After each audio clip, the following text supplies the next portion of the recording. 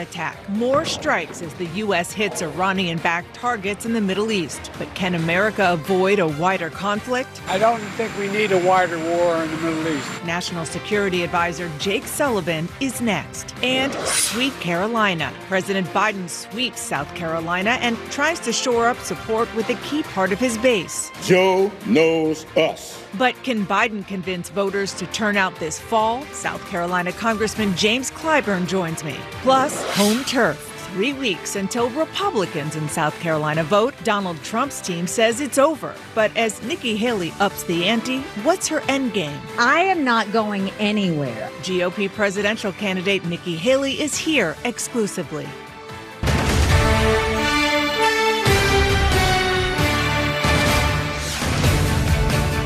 Hello, I'm Dana Bash in Washington, where the State of our Union is striking back as President Biden celebrates his first official primary win in South Carolina last night and warns of a, quote, dangerous and extreme opposition led by Donald Trump. Biden is also facing a growing crisis in the Middle East with enormous security and political implications. The U.S. struck a Houthi missile in Yemen early Sunday morning, a third straight day of U.S. strikes against Iran-backed militias in the Middle East. Not clear yet whether Iran will retaliate for the U.S. attacks Friday on its proxies in Syria and Iraq, an escalation ordered by President Biden after the deadly attack that killed 3 U.S. service members in Jordan last week. Here with me now is President Biden's National Security Advisor, Jake Sullivan. Thank you so much for being with me this morning. Let's start with the retaliatory strikes in Iraq and Syria. Were any Iranian Revolutionary Guard leaders killed during those strikes? Well, thanks for having me, Dana. And as you said, the president ordered strikes in Iraq and Syria in response to the tragic death of 3 brave service members. Those strikes were carried out Friday night to good effect. And we are still assessing the battle damage. Our CENTCOM, Central Command, is looking at the capabilities we reduced and the casualties that were incurred. So I don't have anything to share with you today on precisely who was taken out in those strikes. But I would just say that the president was clear when he ordered them and when he conducted them that that was the beginning of our response, and there will be more steps to come. How do you define success then? Well, we're going to continue, as we have, to take action when Americans are attacked. When we're attacked in Iraq and Syria, we'll respond. And from our perspective, each action that we take is targeted at reducing the capabilities of the militias to be able to continue to conduct attacks against us and to send a clear message that the United States will respond when our forces are attacked, and we will respond with strength and in a sustained way when American casualties are incurred.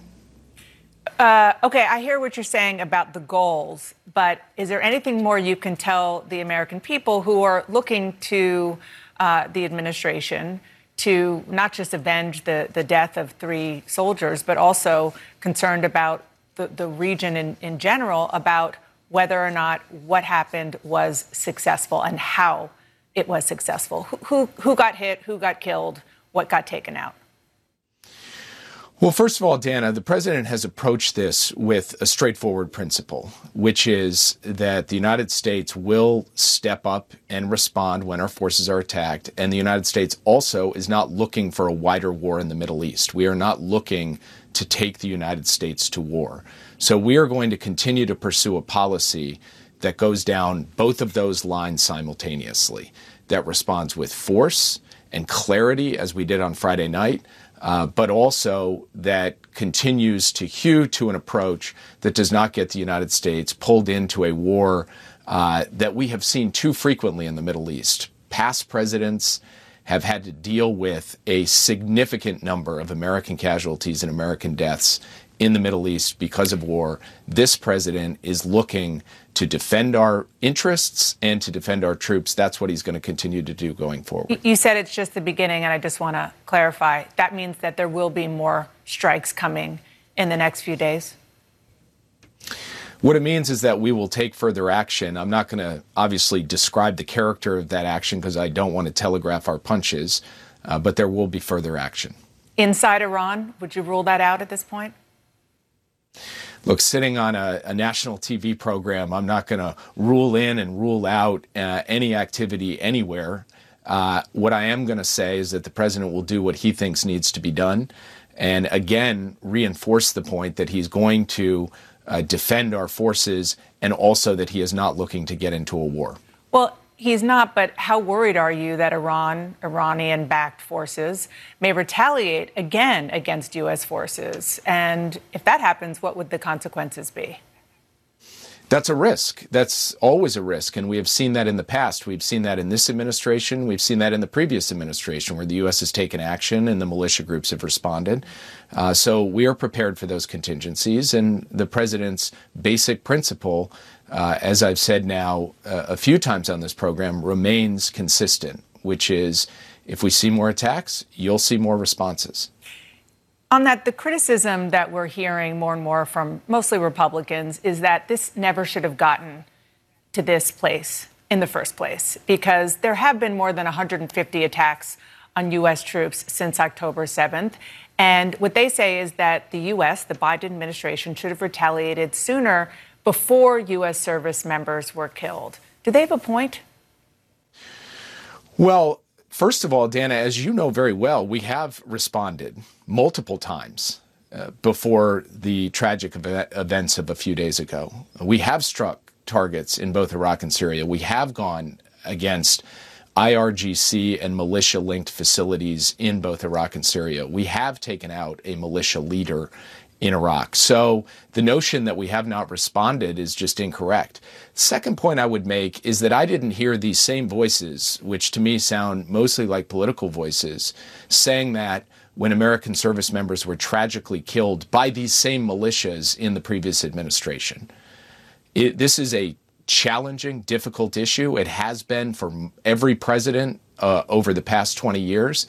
And every president has sought to defend American forces. This president is doing so with the advice of his military commanders, and he has ordered multiple rounds of military action in response to attacks by these militia groups. Jake, you've said now a couple of times on the show, and you've said it many times before, that the administration is trying to prevent this from spreading into a regional conflict. But if we take a step back, just yesterday, the U.S. and U.K. Responded to Houthi rebels in Yemen. They're engaging in routine attacks on shipping in the Red Sea. There are near daily strikes between Israel and Hezbollah, and much of this is rooted in the war between Israel and Hamas. My colleague Peter Bergen smartly pointed out that this conflict involves 10 countries, at least 4 major terrorist groups. So isn't this already a regional conflict? Well, Dana, what I would say is that these are distinct but related challenges. For example, what's happening in the Red Sea is obviously to a certain extent triggered by what's happening in Gaza, but it's not the same thing. The Houthis aren't just hitting ships related to Israel. They're hitting a lot of different ships from a lot of different countries. And so we are trying to deal with the challenge to freedom of navigation in the Red Sea. That is a distinct challenge. The forces in the militia groups in Iraq and Syria are hitting our forces. We're responding. And then, of course, Israel is dealing both with the challenge of Hamas in Gaza and the threat from Hezbollah in the north. So we will continue to work to deal with the challenge of escalation and continue to work to ensure we're responding forcefully, but at the same time, staying out of the prospect of the United States getting pulled into a broad war in the Middle East of the kind that we have seen in the past. I just want to push back a little bit, because you just mentioned all of those conflicts as if they are independent. You know better than I, they all lead to one road, down to one road, and that is the road to Iran. Iran is, by U.S. Intelligence standards and what you all have said publicly, responsible for funding at least a lot of what is going on there. That's absolutely the case. In fact, I've sat on this program previously. I've stood at the podium and explained the relationship between Iran and the Houthis, Iran and the Shia militia groups, Iran and Hezbollah, Iran and Hamas. So we make no bones about that. Iran has a significant and pernicious responsibility for much of the instability in the Middle East. And that has to be factored into how we approach everything that we're doing and how Israel has to approach everything it's doing. Okay, Jake Sullivan, thank you so much for joining me. I appreciate it. Thank you.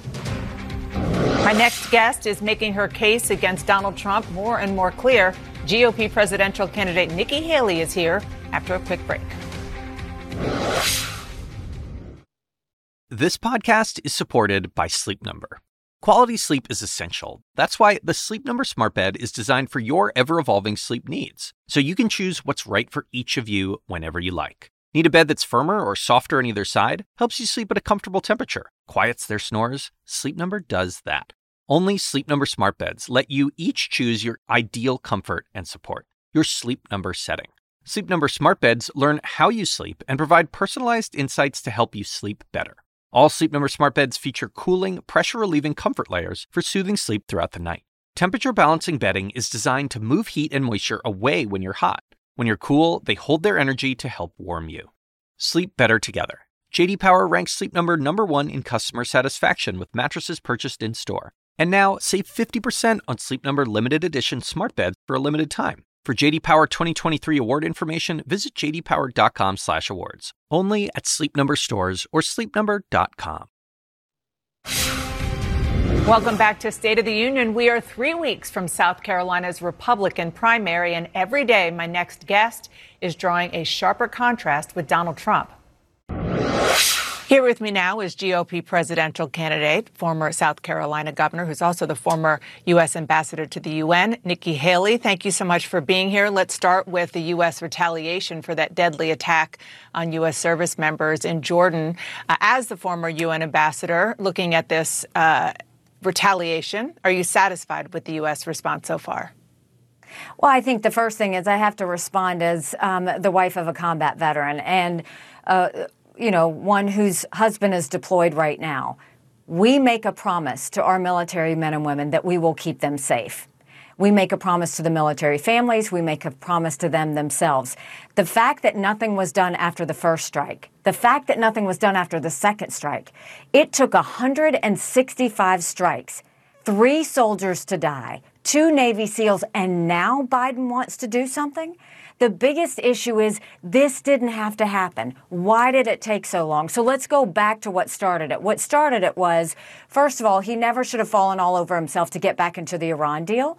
By doing that, he lifted the sanctions. All the money flowed to all of the terrorist proxies around the region. And now we're paying the price of that. And so you look at what's happened now. First of all, I think he should have done something sooner. But first, Dana, first and foremost, put the sanctions back on. You got to put the sanctions back on. Now, I appreciate that he did do something. I appreciate that he's gone after the targets of where the missiles and drones are coming from in terms of Iraq and Syria. I appreciate that what he's doing in Yemen.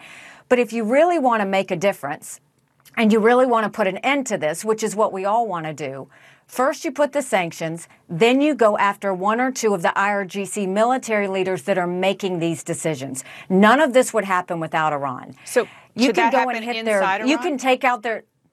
So what you need to do is if those military leaders are inside Iran, yes, you do it surgically, or if they leave Iran, you take them when they're there. The bottom line is you can take out some of their fighters, they'll just get more fighters. You can take out their drones and missiles, they'll just get more drones and missiles. What Iran responds to is if you hit their money or if you hit their leadership. That's what we need to be focused on, is making sure we go after that to give them the punch that they need. Your competitor, the former president of the United States, Donald Trump, often says how tough he was during his 4 years in office on Iran. What would you do differently than Donald Trump would do? Well, I worked closely with him to get out of the Iran deal. I mean, I actually went to, the International Atomic Energy Agency to study whether the Iran deal was working. And when I asked them the questions, I said, how many of the research areas do you inspect? Because we knew a lot of the nuclear production was happening in the research areas. And they said, we don't inspect those. And I said, well, how many of the military installations do you inspect? Because we knew that that's where the production was happening. They said, well, we're not allowed to inspect the military installations. And I said, okay, then what do you inspect? And they said, well, if we get a tip, we give them 45 days and then we go and inspect. And that's when I came back and told Donald Trump, not only do you have to get out of the Iran deal, it's the responsible thing to do. So they don't keep their promises. They've always said death to America. So Trump was right to get out of the Iran deal. We were right to have the sanctions in place. The problem was the sanctions never should have been lifted. What would you That's what differently gave than them him all now? of the power. I think I would do exactly the same thing. Put the sanctions back on, and I would go after the Iranian military leadership. That's what we need to do to stop what's happening in Lebanon. That's what we need to do to stop what's happening in Yemen and the Red Sea. That's what we need to stop what's happening in Iraq and Syria. This will escalate. That's the problem, is this is going to escalate. And none of this had to happen. They wouldn't have happened if they wouldn't have had the money to do it. Let's turn to the crisis at the U.S. southern border. Bipartisan negotiators in the U.S. Senate, they're set to release the text of a deal on border security soon. Donald Trump, as you know, is pushing Republican senators to oppose the deal, in part because he wants to run on the issue in 2024 in this election year. You called that a mistake. Are you saying that the former president is playing politics with the border? Well, I think nobody should be playing politics with the border. First of all, he shouldn't be getting involved telling Republicans that wait until the election because we don't want this to help Biden win. We can't wait one more day. You have millions of people who've come to that border. They are not being vetted. America's acting like it's September 10th. We better remember what September 12th felt like, because it only takes one. This is not a time to play politics. Is he? What I do think is they need to get something out. Of course he is. He's absolutely playing politics by telling them not to do anything. But what I do think they need to do is they've got to put a tough immigration law in place. I mean, right now, I don't know what the text is, but from what I understand, it doesn't include remain in Mexico. We need to have remain in Mexico. That's actually very important to make sure that they never step foot on U.S. soil. And now I hear some Republicans saying, oh, but we don't need a law at all because Biden could do this already. Well, there's some truth to that, and then some of that is false. Yes, Biden could go back to some of the laws that put it in place, but 3 million illegal immigrants came under Trump. And that's because the asylum laws are not strong enough. So we need to strengthen the asylum laws so that we don't have people coming in here for loose reasons. And that's the only way we're going to get this under control. We've got to defund sanctuary cities. We've got to put 25,000 Border Patrol and ICE agents on the ground. We need to go back to remain in Mexico. And we need to, instead of catch and deport, instead of catch and release, we need to do catch and deport. We've got to put an end to this, and we've got to do it now. On a related topic, this week you told radio host Charlemagne the God that you believe states have the right to secede from the union. Now, I know you've said that is unlikely, but this is a pretty important issue that I want you to clarify as somebody who wants to be president. Do you really think individual states have the right to leave the USA?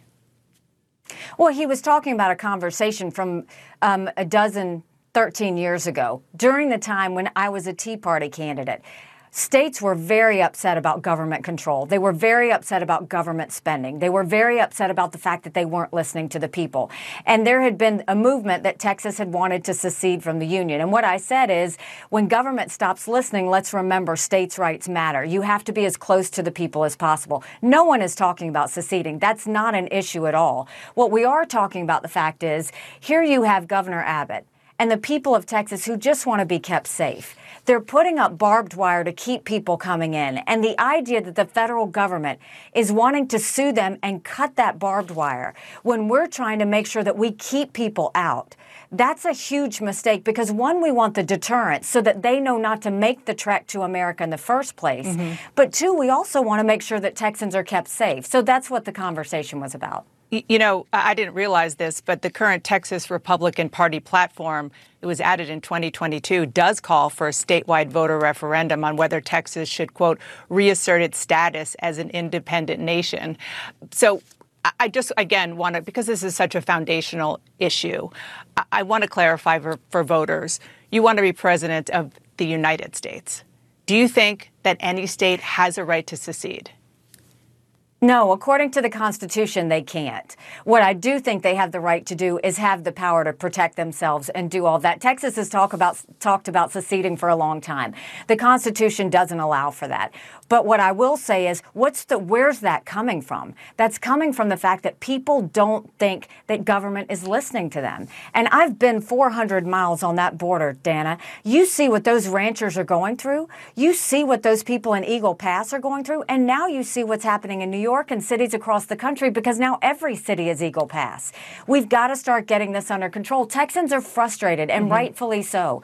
Governor Abbott's frustrated, and rightfully so. When have you ever seen a president not support a governor when they're trying to keep their people safe? It's a real problem. I want to ask you about one of the issues, the trials that Donald Trump is facing, and that is related to the January 6th insurrection. The judge in that postponed the date of that trial as everybody waits to see whether or not the former president is going to get what he's asked for, which is total immunity from prosecution.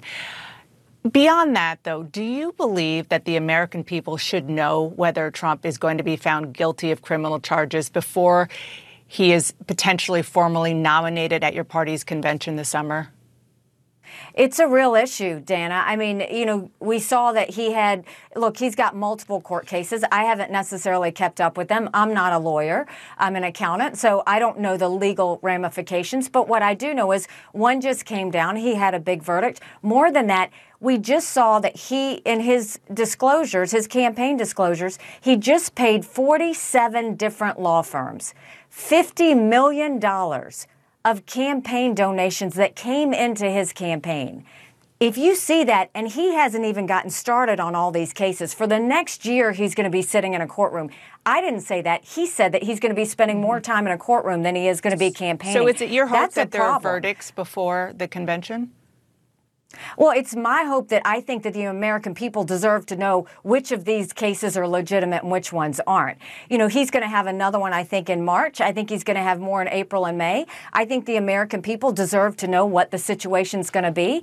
But, the court system's going to play out the way it is. He has the right to defend himself. But at the same time, I think it speaks for himself that he's saying he's going to be spending more time in a courtroom than he's going to be spending on the campaign trail. We've got a country in disarray and a world on fire. We need a president that's going to give us 8 years of focus and discipline, not one that's going to be sitting there ranting about how he's a victim and how, this isn't right and how this isn't just. He hasn't once talked about the American people, and that's the problem I have with all of this. You alluded to one of the cases, and this is a civil trial dealing with E. Jean Carroll, and the attorney who represented her, Roberta Kaplan, she said this week that Donald Trump was so angry during a deposition that his team was providing her lunch, that he threw papers across the table and stormed off. He also made a veiled reference to the C word. You're now his competitor, but you've worked very closely with him, as you've talked about even in this interview. Do you think he has a problem with women who challenge him? Well, I challenged him a lot, and he actually handled it very well and was very respectful. If I saw him doing something wrong, I showed up or I called him, and I would say, you cannot do this, but instead, do it this way, or this way. And so he knew that I knew what I was talking about and that I was looking out for the best interests of America. And so he didn't challenge me. I think that there are issues. Obviously, you see the things that he says. He is not a perfect person. He is flawed. But more than that, let's look at this not from the context of him personally. Let's look at this as a leader and a president. You have 70% of Americans who have said they don't want Joe Biden or Donald Trump. Why are we doing this? Why are we allowing ourselves to have two 80-year-olds who can't serve 8 years, who both are diminished, whether it's in their character or in their mental capacity? Why are we doing this? We deserve better. America deserves better. I voted for Donald Trump twice. I was proud to serve America in his administration, but he is not the right person to lead us going forward. That's a fact. And I think you look at these court cases, you see how he's acting. All you had to do was see how he acted after I got 43% of the vote in New Hampshire. He was upset because he thought I was going to be down 25%. He threw a temper tantrum. Why? Because he wasn't controlling the situation. But he never talked about the American people. He never talked about the out-of-control spending and inflation. He never talked about how we were going to get kids reading again. He never talked about the border and the lawlessness. He never talked about the wars that were happening. He just talked about himself. That's the problem. This isn't about Donald Trump. This is about where we go in America. And I say this to Republicans everywhere, is that, look, we know for a fact if he goes up in a general election, we will have a female president of the United States. It will either be me or it will be Kamala Harris. But if Donald Trump is named the nominee, Joe Biden will win and Kamala Harris will become president. That is a fact. Every one of those polls, your poll, CNN, shows that Donald Trump barely is within the margin of error. I defeat Biden by 13 points. You look at the two polls that came out before, Quinnipiac and another one. Donald Trump lost to Joe Biden by 7 points. Okay. There's a reason Democrats want to run against Donald Trump. Okay. Nikki Haley, the Republican presidential candidate, thank you so much. Appreciate your time. Go to NikkiHaley.com and join us. What did last night's South Carolina Democratic primary tell us about President Biden's reelection bid? The man whose endorsement propelled Joe Biden to the White House, Congressman James Clyburn, is next. The Assignment with me, Audie Cornish. So there have been arrests, suspensions, disciplinary hearings. They're shutting down graduation events. At this moment, the part of the protests that are admirable are young people calling attention to atrocities. Michael Roth is the president of Wesleyan University. I would like to make a space for them to do that, as long as that space doesn't prevent other people from pursuing their education. Listen to The Assignment with me, Audie Cornish, on your favorite podcast app. Welcome back to State of the Union. President Biden picked up his first official primary win last night in South Carolina. What did we learn about his strength with a key part of his base? Here with me is Democratic Congressman Jim Clyburn of South Carolina. Thank you so much for being here. The Biden campaign, with your help, went into South Carolina last night hoping for a show of force in a state where there is, of course, a large black vote. There had been some concern about whether he has maintained his standing with black voters. Based on what you saw last night, what's the answer? Well, thank you very much for having me. I think the answer is an emphatic yes. And the best illustration of that, he got 96% of the vote in this primary, but his largest percentage, over 97%, was in the town of Orangeburg, where there are 2 HBCUs and a community college. And he got the largest percentage of the whole state. So that demonstrates to me what I've been saying all the time, that Joe Biden has not lost any support among African Americans. Now, you can go out and talk to 10 people, publish the comments of one, and maybe give off a different thought. But he has not lost support among African Americans. As you said, Joe Biden won 96%. That ain't bad. I do want to ask about turnout. You said beforehand that you were hoping it would be between 150,000 to 200,000. It looks like the final turnout is going to fall short of that, just north of 130,000. Does that tell you anything about enthusiasm voters have for the president's reelection? No, not at all. What it tells me is that when you have a primary with 23 candidates, all running very active campaigns. You remember, we had Joe Biden on the ticket. We had Bernie Sanders. We had Elizabeth Warren. We had Pete Buttigieg. All of these people very seriously running for president.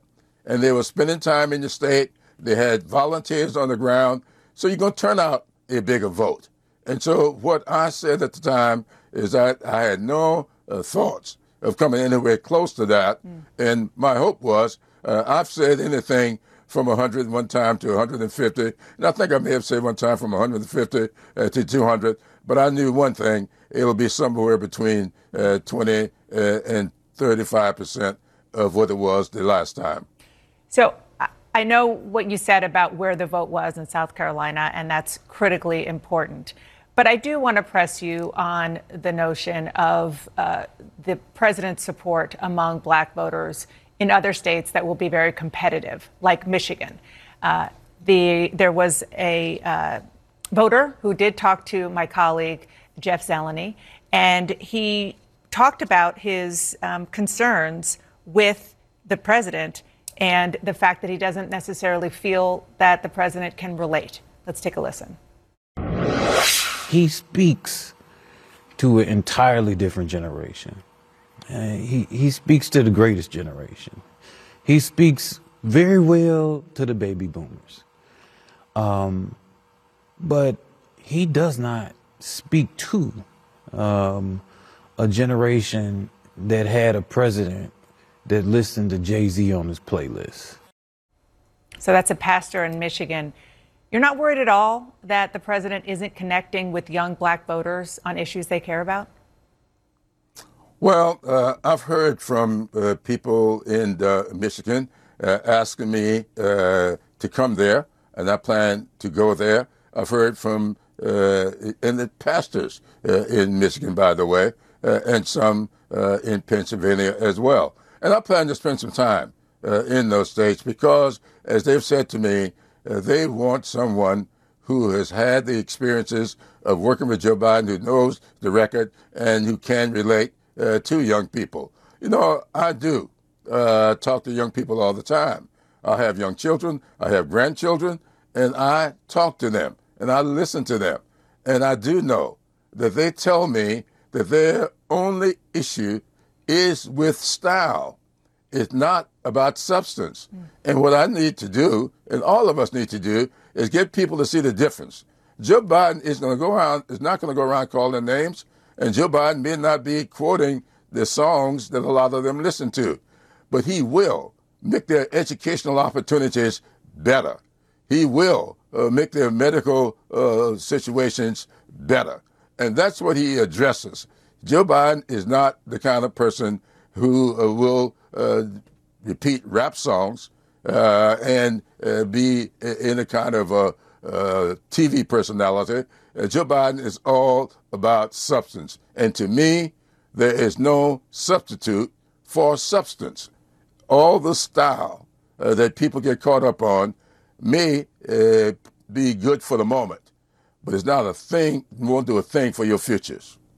Before I let you go, sir, I want to ask about something that's happening here in Washington. House Speaker Johnson announced yesterday that he's going to hold a vote this week in the House on a standalone $17.6 billion bill to support Israel, which means he's going to leave behind money for Ukraine and more aid and changes in the laws on immigration. Would you support that?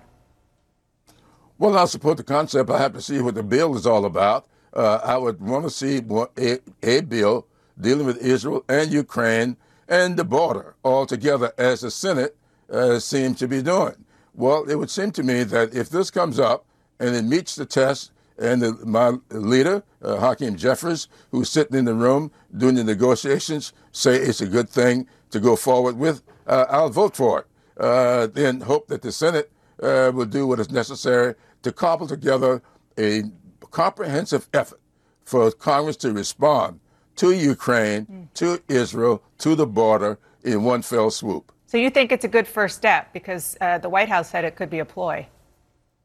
It could be a ploy. That's why I would want the people who are sitting in the room to interact with them and find out exactly what their thoughts are.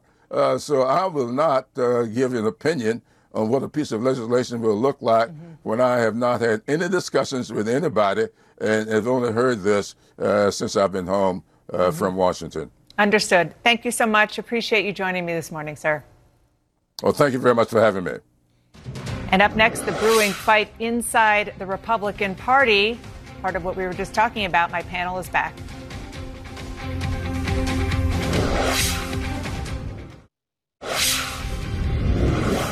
I'm feeling good about where we are. I really am. You know, the folks are starting to focus in. This is not just a campaign. This is more of a mission. We cannot lose this campaign for the good of the country. Welcome back to State of the Union. President Biden setting the stakes for the 2024 election right there, saying he feels good about where things stand. My panel joins me now. Let's start with the Democrats here. Ashley, I'll begin with you. Let's just pick up where I left off with James Clyburn and on what we saw last night with the results for the Democratic primary in South Carolina, and whether you agree with him that it shows the concern that the black voters will not be with him in the numbers that they were before are wrong. I don't think the numbers are wrong. I think that South Carolina was a good indicator that the Biden campaign can run an effective program in a state, which they're going to need to run in all of their battleground states. I also think we say often black people are not a monolith, and South Carolina is not the same as Michigan, and Michigan is not the same as California. So we need to be approaching black voters in different economic classes, in different age groups, and talking to them about the issues that concern them most. So I think South Carolina was a good showing for President Biden. I also want to say, though, is that there's been a lot of attention on black voters, and historically black voters do what we need to do when democracy is on the line. I'm also concerned about liberal or independents, white voters who are union members who are voting against their self-interest. Like, I'm confident that if this matchup is Donald Trump and Joe Biden, black folks will do what they need to do. It's the other folks in the coalition that we also need to start paying attention to. As I was joking as we were coming out of the break that this could be a bit of a trigger warning for you since you ran Bernie Sanders' campaign and it didn't go that well for you guys in 2020 in South Carolina. It really turned things around for Biden. But you have played in that sandbox and others. What is your read on the numbers? Well, no surprise, therefore, why Biden did well in South Carolina. I think now as he heads into the State of the Union, he needs to start thinking about making the choice for voters about Trump. Trump is benefiting from the fact that you don't hear him talking about the economy. So for most people who are concerned and afflicted with, like, hey, high prices in the economy, things are getting more difficult, Biden has not posited the choice for people about a direction where 350,000 jobs created, 4.5% wage growth in the last few months. What's Donald Trump going to do for you? The other issue is Gaza, of course, right? That's another thing that's still, if you look at all the issues affecting the president, that's the one that he has the lowest approval on.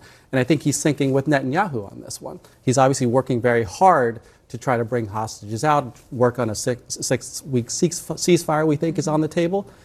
But I think you got to show some friction with Netanyahu. The management of that prime minister in his own country is not even well liked, and we have not seen Biden kind of indicate where he's willing to take him on. I think it would do him a lot of benefit. But let's look at the big picture as we move forward here. There's a new NBC poll out this morning showing that national head-to-head numbers, Donald Trump at 47%, Joe Biden at 42%.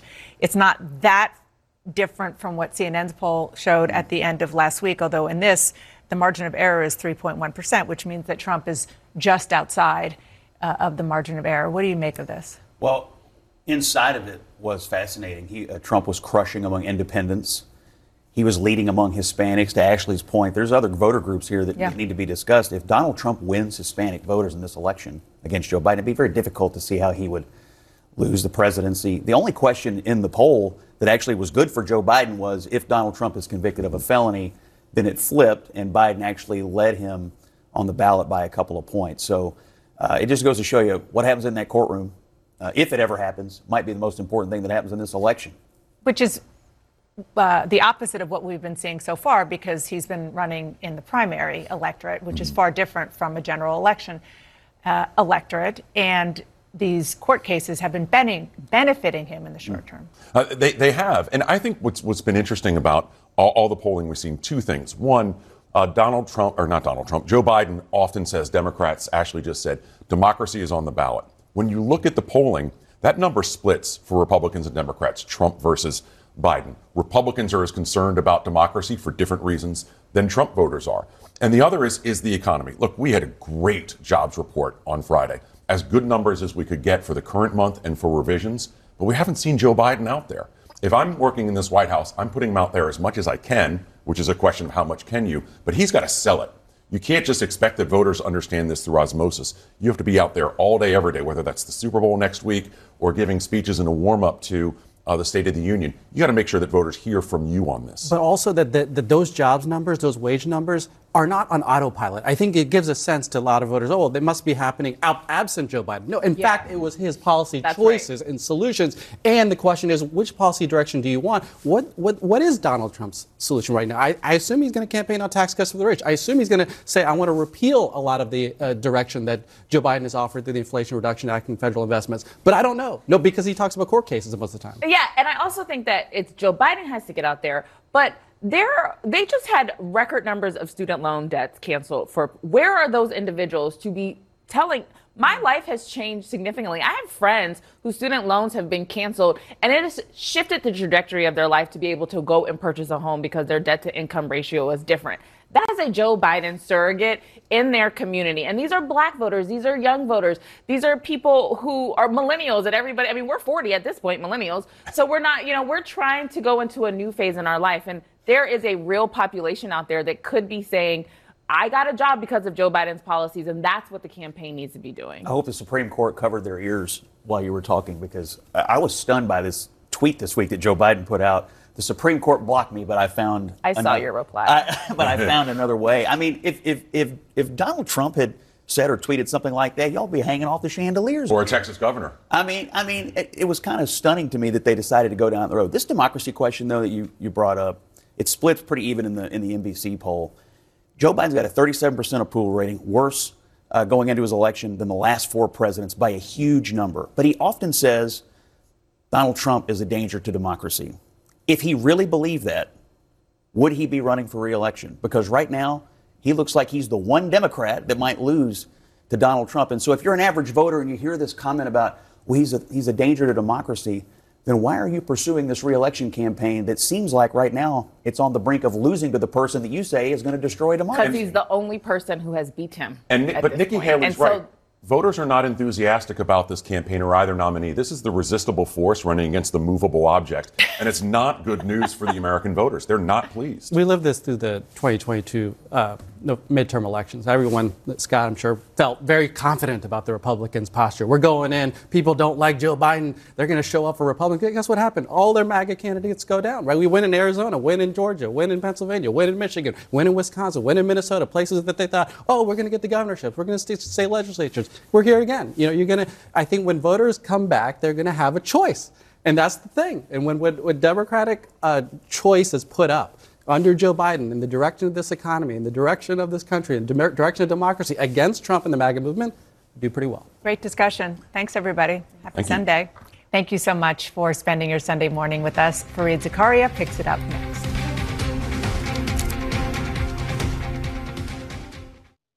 Quality sleep is essential, and that's why the Sleep Number Smart Bed is designed for your ever-evolving sleep needs. So you can choose what's right for you whenever you like. Need a bed that's firmer or softer on either side? Helps you sleep at a comfortable temperature. Quiets their snores. Sleep Number does that. Sleep better together. J.D. Power ranks Sleep Number #1 in customer satisfaction with mattresses purchased in-store. And now, save 50% on Sleep Number limited edition smart beds for a limited time. For J.D. Power 2023 award information, visit jdpower.com/awards. Only at Sleep Number stores or sleepnumber.com. Now streaming exclusively on Max, a new CNN flash doc about the album that has Nashville talking, Call Me Country. Beyoncé and Nashville's Renaissance. Watch it at max.com/callmecountry. Max subscription required.